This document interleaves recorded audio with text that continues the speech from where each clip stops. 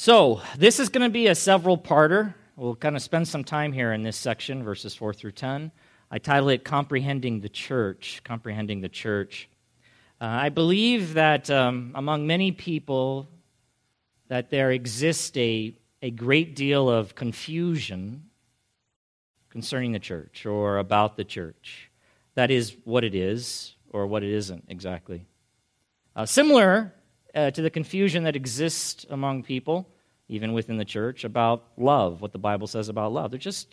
People are confused and need to have their thinking righted in this area for sure. And part of the confusion is no doubt due to the various ways in which we use the word church. And it's not necessarily wrong the way we use the word church, but it implies something, and the implication of how we use it can be taken to mean that is what it is, or that's all it is, and that's where we go off base. I mean, if you look up the word church in the dictionary, just the Webster's dictionary, this is all it says. Basically, it's a public building used, a building used for public Christian worship, a building used for public Christian worship, church, and then they'll give you synonyms. It's a place of worship. House of God, chapel, church. By the way, house of God is close, but not in the way that they're suggesting, and I just want you to note that. House of God is more close to the real definition, biblical definition of the church, but I'll explain that in a moment. You may be familiar even with the popular nursery rhyme. It goes something like this. Here's the church, right? Here's the church. What are they presenting? A building. Here's the steeple. And I teach you the thumbs are your doors. Open the doors and see all the people. Some of you, I think that's the first time you heard that. I'm sorry. I heard that growing up. It's a cute rhyme. But it actually is not helpful when it comes to achieving a proper understanding of the church. It's not helpful. Concerning the way we use the word church, we might say things like, hey, you need to go to church. Right? We say that.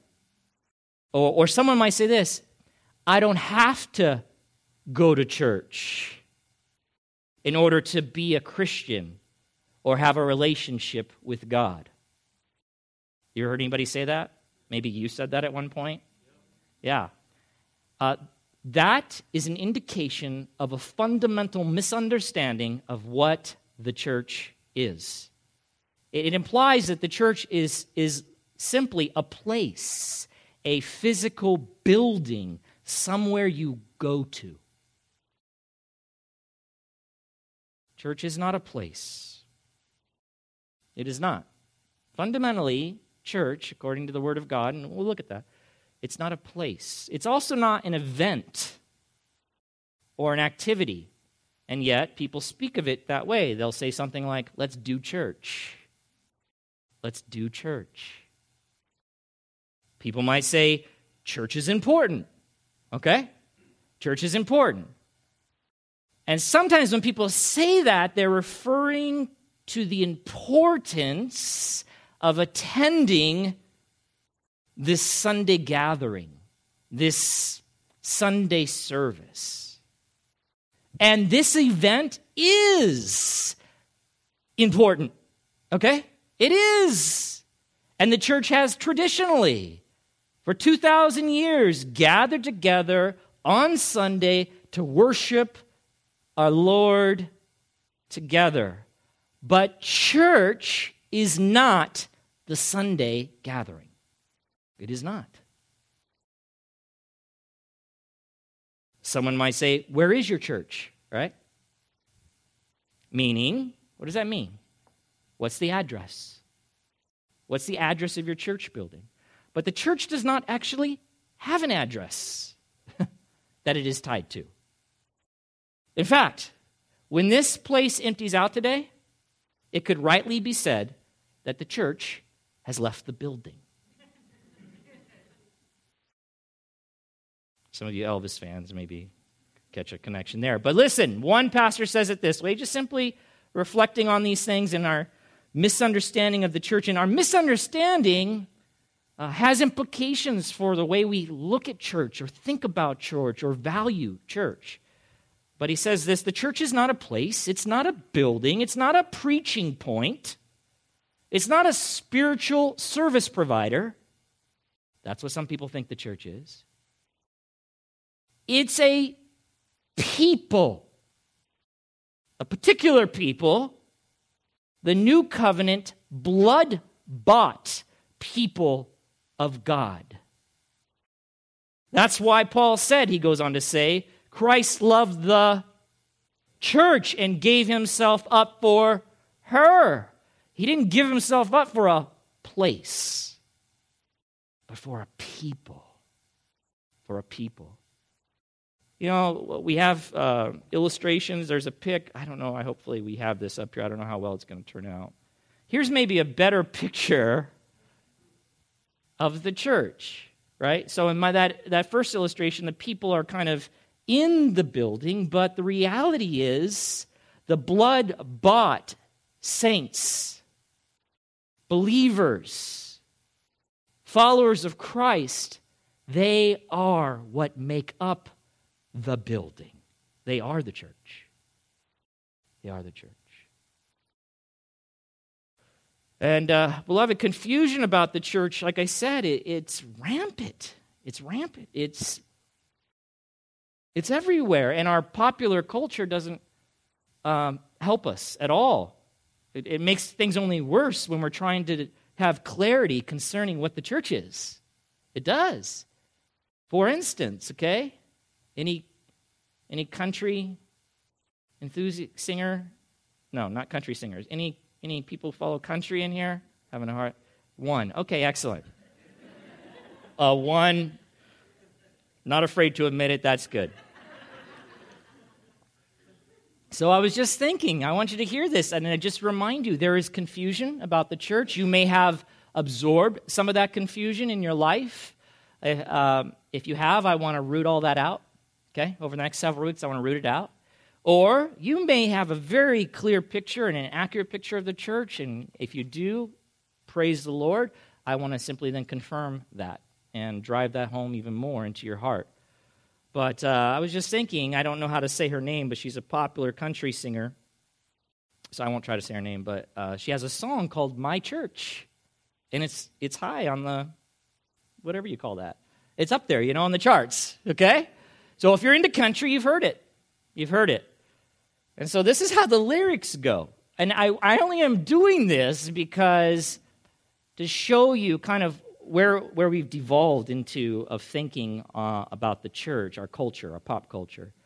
She says, this is the lyrics, I've cussed on a Sunday, I've cheated and I've lied, so it's already a perfect country song. I've fallen down from grace a few too many times, but I find holy redemption when I put this car in drive, roll the windows down and turn up the dial. And then the chorus, can I get a hallelujah? Can I get an amen? I can just see Christians going, this is so great, singing along to this. Feels like the Holy Ghost running through ya.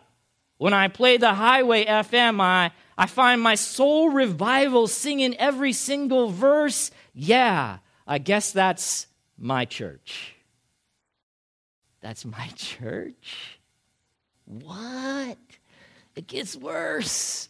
When Hank brings the sermon and Cash leads the choir, it gets my cold heart burning hotter than a ring of fire. When this wonderful world gets heavy and I need to find my escape, I just keep the wheels rolling, radio scrolling, till my sins wash away. Yeah. And then, of course, the chorus repeats, which I won't, with, yeah, I guess that's my church. I'm trying to think, where's she coming from? So I looked it up, and either way, it lends confusion to the idea of what church really is, but she says, I think my church is so autobiographical to me and my journey, even though it's a universal message. Everyone feels a connection to music. So that whole picture of that song is some experience that she's having with the music when she's out on the road, and she feels these feelings come over her, blah, blah, blah. and relates it to church. So for her, then, church is really just kind of an emotional high. And so she can say, yeah, this is my church. But she's not the only one. Another very popular group, country group, and I'm picking on country today, and I could go other places as well, but it's Florida-Georgia Line. You might be familiar with them. A very popular country song called Holy. Holy. It's an acronym, but they borrow from the hymn greatly. They use it as an acronym, which is HOLY, High on Loving You. They're so tricky, so wonderful at this. But it's a love song, and it's catchy, but at the very end of the song, the singer says, you're the healing hands where it used to hurt. You're my saving grace. You're my kind of church. You're holy. Okay, listen. Associating the word church with some universal connection that people have with music or with the strong feeling a man might have for a woman does absolutely nothing to help us grasp what the church really is and how incredible and amazing it actually is. In fact, I would say it undermines the glory and the wonder that is the church. And that's why those songs irritate me so. They're catchy, but they irritate my heart and my soul for those reasons. They continue to promote an idea of the church that falls so short of what the church truly is. And so what is lost in all this confusion is, like I said, the real beauty, the real wonder and glory that is the church. The church, beloved, is indeed something very special on this earth. And your attitude in feeling towards it, okay, your attitude and feeling towards the church will flow from your understanding of it. How you think about the church will impact how you feel about the church, how you relate to the church, how you value it, or whether you value it. So in our text today, we're only barely going to begin to look at it today. We're going to take it slow, intentionally. But in our text today, and maybe you've already looked at it, I don't know, but the word church is actually not used. You won't find it. Not in verses 4 through 10. You won't find it in 1 Peter. But nevertheless, I can assure you that this section of God's Word lays out a very helpful and informative description of the church. And as I've already stated, because there's so much confusion out there, I think it would be good for us to carefully and slowly consider what Paul says in these verses 4 through 10 of chapter 2. Okay? All right. Comprehending the Church, part 1. And beloved, a right understanding of the church really, and what we're going to see here is its nature, its purpose, its blessings and privileges. It's, like I said, it's critical in regard not only to our attitude about the church, but also in regard to living the way that God expects us, His redeemed people, to live. If we misunderstand the church, then we'll misunderstand God's call upon the church in our lives as those who are part of the church. So, 1 Peter, let's read the text in its entirety, and then we'll begin to work through it. Chapter 2, verses 4 through 10. Apostle Peter writes this, "As you come to him, a living stone rejected by men, but in the sight of God chosen and precious. You yourselves, like living stones, are being built up as a spiritual house, to be a holy priesthood, to offer spiritual sacrifices acceptable to God through Jesus Christ. For it stands in Scripture, 'Behold, I am laying in Zion a stone, a cornerstone chosen and precious, and whoever believes in him will not be put to shame.' So the honor is for you who believe. But for those who do not believe, the stone that the builders rejected has become the cornerstone, and a stone of stumbling, and a rock of offense. They stumble because they disobey the word as they were destined to do. But you are a chosen race, a royal priesthood, a holy nation, a people for his own possession, that you may proclaim the excellencies of him who called you out of darkness into his marvelous light. Once you were not a people, but now you are God's people. Once you had not received mercy, but now you have received mercy. So today we're going to primarily focus in on just one aspect of the church that can be drawn from this section, and that is the church's cornerstone. The church's cornerstone, as you see there in verse 6. Now, this cornerstone is not an actual stone, okay, but it's a person. Verse 6 makes that clear, because it says, "Behold, I am laying in Zion a stone, a cornerstone, chosen and precious, and whoever believes in him will not be put to shame." Okay? Whoever believes in him. Peter, though, first describes this cornerstone in verse 4 as a living stone rejected by men, but in the sight of God, chosen and precious. Who is this stone, beloved? Yeah, if you don't already know, you're not sure, but some have already said it. It is the Lord Jesus Christ.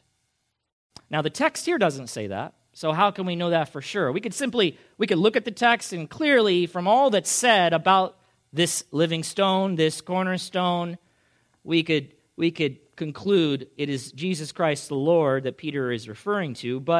And we could also go to other places in Scripture that would more readily confirm to us that this stone is Jesus Christ. But I'll take you just to one place so you can see with certainty we know that this stone that Peter refers to is the Lord Jesus.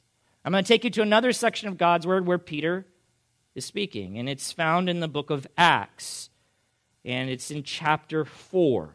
And I'm just going to read it, the 12 verses here for some context, just to show you that we can know for certain that this stone that Peter is referring to as the living stone and cornerstone is Jesus Christ. It says in verse 1, "And as they were speaking to the people," they here are, in the context, Peter and John. Peter and John. "As they were speaking to the people, the priest and the captain of the temple and the Sadducees came upon them, greatly annoyed, because they were teaching the people and proclaiming in Jesus the resurrection from the dead.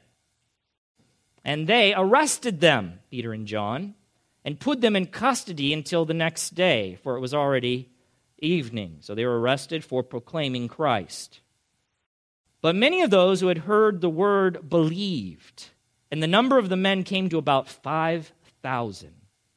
On the next day, their rulers and elders and scribes gathered together in Jerusalem with Annas, the high priest, and Caiaphas, and John, and Alexander, and all who were of the high priestly family. And when they had set them in the midst, they inquired, 'By what power or by what name did you do this?'" Now, they're talking about chapter 3. Peter healed a crippled man. He healed a crippled man, a poor, lame beggar.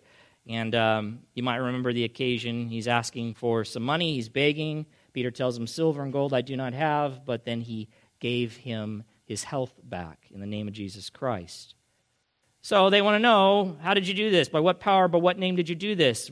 Verse 8. "Then Peter, filled with the Holy Spirit, said to them, 'Rulers of the people and elders, rulers of the nation of Israel, if we are being examined today concerning a good deed done to a crippled man, by what means this man has been healed, let it be known to all of you and to all the people of Israel that by the name of Jesus Christ of Nazareth, whom you crucified, whom God raised from the dead, which is what they were preaching and they got arrested for. By him, this man is standing before you well. And then here it is, verse 11. This Jesus is the stone that was rejected by you, the builders, which has become the cornerstone. And there is salvation in no one else, for there is no other name under heaven given among men by which we must be saved. Okay? There it is. There it is. The stone references here in 1 Peter are clearly a reference to the Lord Jesus Christ, and made very clear here in verse 11 of Acts 4. So, let me say this, and we'll get more into this next time. But Peter doesn't just use the stone imagery to refer to Jesus Christ, as you may have noticed when we read the passages and verses in 4 through 10. But he also uses the imagery for his Christian readers. For his Christian readers, or for Christians, us who are Christians by extension. He likens them to living stones in verse 5 of chapter 2, 1 Peter, that are being built up as a spiritual house. And so, like I said, we'll come back to that next time. But today, I just wanted to mention that right now. And today, we're going to focus primarily on the stone, who is Jesus Christ. Who is Jesus Christ. So first, what are we to make of the stone imagery? What are we to make of it? How are we to understand it? In what sense or in what way should we think about Jesus Christ being a stone? Okay? Well, the term, I'm going to read you from one source. One scholar says this, and this is important to note. The term that is translated, the Greek term that's translated stone, lithos, stone, here in 1 Peter, is the usual word used with the construction of a building. Palestinian structures were commonly made of stone. It refers to a prepared stone, one that has been shaped for its place in the building. As such, it's to be distinguished from petros, a loose stone, another Greek word, lying on a field or roadside, and from Petra, a rock, or simply rock in contrast with something such as sand or metal. Okay? So when he uses the word, and he's talking about stones here, it would then, and they understood that word, his readers, it would conjure up in their minds stones prepared and used for making a building. You with me? Not just some rock, not just some pebble that you pick up and cast across the lake, but a particular type of stone, one prepared specially and used specially for a building. You might just refer to them as building stones. So Jesus is a building stone. You with me so far? That's how we are to think of him. He is a building stone. Now, a very special one. A very special one, as we shall see. But what particular building or structure might Peter be thinking of? A physical or material one? Would that make any sense? Is he thinking, so Jesus is a building stone, and he's part of that building over there? A physical building? Is that what he's thinking of? Hello, talk to me. No, of course not, right? Of course not. Rather, the stone that is Christ is the living stone and cornerstone of the church.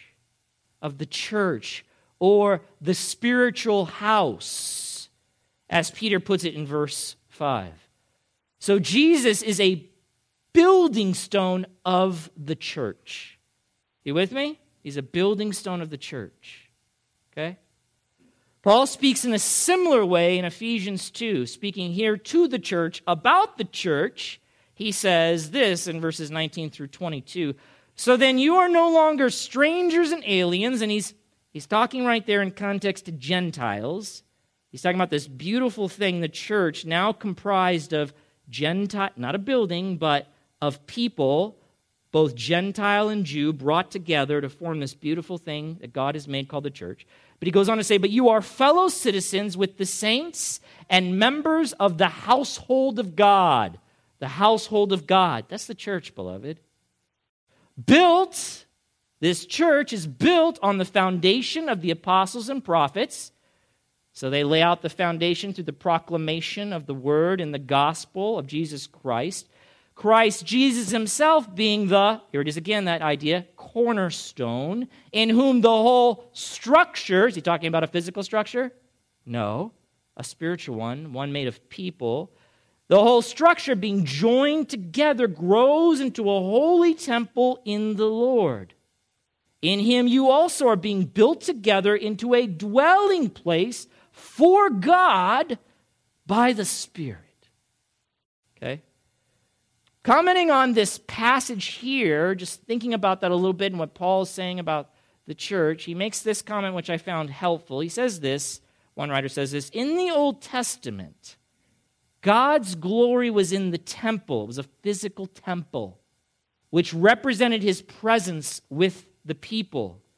But in this age, God dwells in his new temple, which is constructed not from inanimate materials, wood, rock, but of living believers. It's constructed of living believers. What is that? The church. And we'll talk about this more. The living stones. This new entity is structured on the apostles and prophets, with Christ being the chief cornerstone. It is indwelt by God through the agency of the Holy Spirit. Okay? So going back to our text, in verse 4 of chapter 2, Peter describes Jesus Christ not just as a stone, okay, but as a what? Look back at your text. As a what? What type of stone? Huh? Yes? What does he do in verse 4? We're going to look at that one first. Living. Okay? Living. Now think with me. Think with me. On the surface, that phrase appears to be quite strange. That is a strange metaphor, beloved. I mean, think about it. These two ideas, these two images definitely don't go together. When you think of a stone, the last thing you would think of is life. Right? Okay? A more natural pairing with the word stone would be dead. In fact, we use that terminology, we use that phrase, we'll say it's a stone dead, which basically means it absolutely has no life at all, or it is lifeless. Okay? But when it comes to Jesus, the metaphor that Peter uses, and he's the only one that uses that particular phrase, living stone. When it comes to Jesus, it's quite fitting. Since Jesus is not only a chosen and precious stone, but a living stone, meaning he is not dead. He is not dead or lifeless, but rather, church, he is very much alive. He is very much alive. For Jesus Christ is the resurrected and living one. And as the eternal living one, beloved, he possesses and imparts eternal life to all who through saving faith have been united with him and made part of the church of the living God. Or let me say it this way. Jesus is the stone of the building, the church, that gives life to all the other stones of the building, the church. So that Peter then can also refer to believers or Christians in verse 5 who make up the church. He can refer to them then as living stones. Living stones. You got it? So without the living stone, there can be no living stones. Without the living stone, Jesus Christ, there would be no living stones. And just ponder that with me then. So any group of people, and there are plenty of them, who identify as a church, okay? They identify as a church or the church. But in one way or another reject, either outright or by distortion, the biblical Christ, the living stone. Any church that does that, call themselves a church, no matter how much they appear to be alive, are in reality spiritually dead and completely cut off from God. Do you hear me? Their group, or their structure, if you will, is nothing more than a bunch of lifeless, dead stones stacked on top of one another. There's no life there. There's nothing there because that building, that church does not possess the living stone. The church of the living God is built on the living stone, Jesus Christ. Okay? Additionally, Jesus is not only the living stone of the church, imparting life to all who make up God's church, but he is also, you guys mentioned it earlier, according to Peter, the cornerstone of the church. The cornerstone of the church. What is a cornerstone? And again, this terminology just probably doesn't even, it's not common. We don't build houses out of stone, typically. We build them out of wood or brick or whatever, metal. But I'll tell you what the term means, that term specifically. It just means the stone belonging to or laying at the extreme corner. That's all it means. The stone belonging to or laying at the extreme corner. But Peter's readers would have immediately understood what that does mean to refer to Jesus Christ as the cornerstone. But basically what Peter's telling you is, yes, he's the living stone. He's the resurrected one. He imparts life to the building, the church, all the living stones that are there, all those who have been saved by Christ. But now I'm going to tell you his position in the building, the church. He is the cornerstone of the church. Okay, so he's at the far corner. What is that all about? Well, looking at several things that commentators added to this discussion. One says that generally the stone, the cornerstone, has been understood as the large stone that's placed upon the foundation at one of the corners. Okay? It is the cornerstone. Why is it there? Well, for several reasons. One, it controls the lines of the building. It controls the lines of the building. The stone sets all the proper angles for the building. It's like as one writer points out, a building's plumb line, and that it sets the horizontal and vertical lines of the rest of the building. Okay? It establishes the symmetry of the entire structure.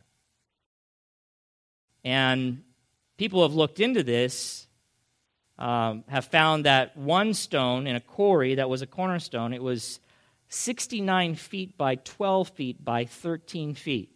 That's a big stone. So it's not like, a little rock, okay, or pebble or whatever. This is massive. And great cost and care of the corner foundation stone. It took a lot to obtain it, to move it, to lay it in place. But the idea is that stone then defines the rest of the building. Hello? You with me? It makes sure that the walls are accurately laid and straight so that the structure is firm and secure. One writer says, once this large foundation cornerstone was in place, then the rest of the building was determined. Okay? Cornerstone, pretty important stone? Yeah. No safe building without the cornerstone. Another writer says, a cornerstone is the visible support on which the rest of the building relies for strength and stability. Strength and stability. Believers trust in Christ much as a building rests on its cornerstone. So here, I'm actually going to not go any further in the text this morning. I just want you to get some simple ideas and think on those and how that relates to how you view the church. So think about this. The first thing that comes to my mind when I think about the church and consider who's in the church, what makes up the church, the first thing is it's Christ, right? He is the living stone. There is no church, there is no living church without the living stone who the resurrected one grants life to that church. But beyond that, he is the very cornerstone. This thing cannot be built without him. Okay? So I was thinking about that. What that strikes me with is privilege, to then be a part of that building. Privilege. Think about it. We get all worked up if we're, generally speaking, we get worked up if we are in a place where there is a star. I used to remember this. I used to go to the Laker games many eons ago, and the excitement that is generated, because generally speaking, there were stars down in the expensive seats.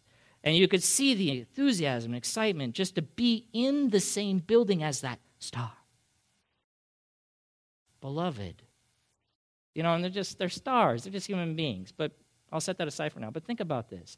If you are part of the church, you are part of the very building where Jesus Christ resides. You hear me? Jesus Christ, the Lord of Lords and King of Kings. You are part of that building where he is the living stone giving you life, and he is that cornerstone being built on him. That's privilege, beloved. That's privilege. Beyond that, I think of confidence and security.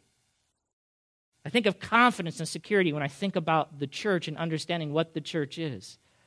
Christ being the living stone and the cornerstone. Just think this through with me. The readers were under pressure, being persecuted for their faith in Jesus Christ. Peter really, with these words, reinforces their confidence and their hope. Because this structure that they are a part of is never coming down. It's never coming down. Nothing can break it. The living stone is the one who makes it up, and he is the great cornerstone. This building is built to withstand any pressure. The church continues, beloved. You think about this. The church, over 2,000 years, has been under pressure. It has been attacked from one side to another, and yet it stands. It continues on. It thrives. Why? Who's its builder? Who's its cornerstone? Who's the living stone? And you, if you're a follower of Jesus Christ, are a part of that indestructible building. Beloved, the world is out of whack. Okay? It's out of whack. And every structure that you know around you may crumble at some point, if it hasn't already. But the church will never crumble. It will never break down. And it is because of who occupies that building, who makes up that building. And it is the one, Jesus Christ, the living stone and cornerstone. Let me say this to you as well. People, there can be people here, right, that are not part of the church. See, because when you think differently, they're not part of the church. See, if we think of the church as a building, then, yeah, I'm part of the church because I go to church. No, that's not how you're part of the church, because the church is not a place. You become part of the church through Jesus Christ, through faith in him. So the church is here right now. They're here. But not everyone here is the church. You with me? They're with us, but they're outside. They're not part of the building. They haven't been brought in. And there's only one way to get brought in, through repentance and faith in the Lord. And maybe that's you this morning. So we're glad you're here. And we invite you to come and participate with the church. But more than that, we want you to become part of the church. Because it is the only structure that's not going down, my friends. And it is the structure that Christ is coming back to retrieve, the church. So I would invite you to think seriously about repenting and turning to Christ and putting your faith in Him and being made part of the church, that blessed building, that glorious building, that privileged building this morning. Let's pray. Father God in heaven, we thank you for your word. And Father, I thank you for the church. And Lord, in light of just all that your word has to say, and even just the few things that we drew out from this text this morning, how it must burden you for us or the popular culture around us to bring the church so low in the way it talks about it or thinks about it. I mean, even just as we think about it this morning, my goodness, to associate in a song the idea that the church is just a feeling or desire that someone has. It's just about an experience. Totally misses the wonder that is the church and misses the glory that is Christ.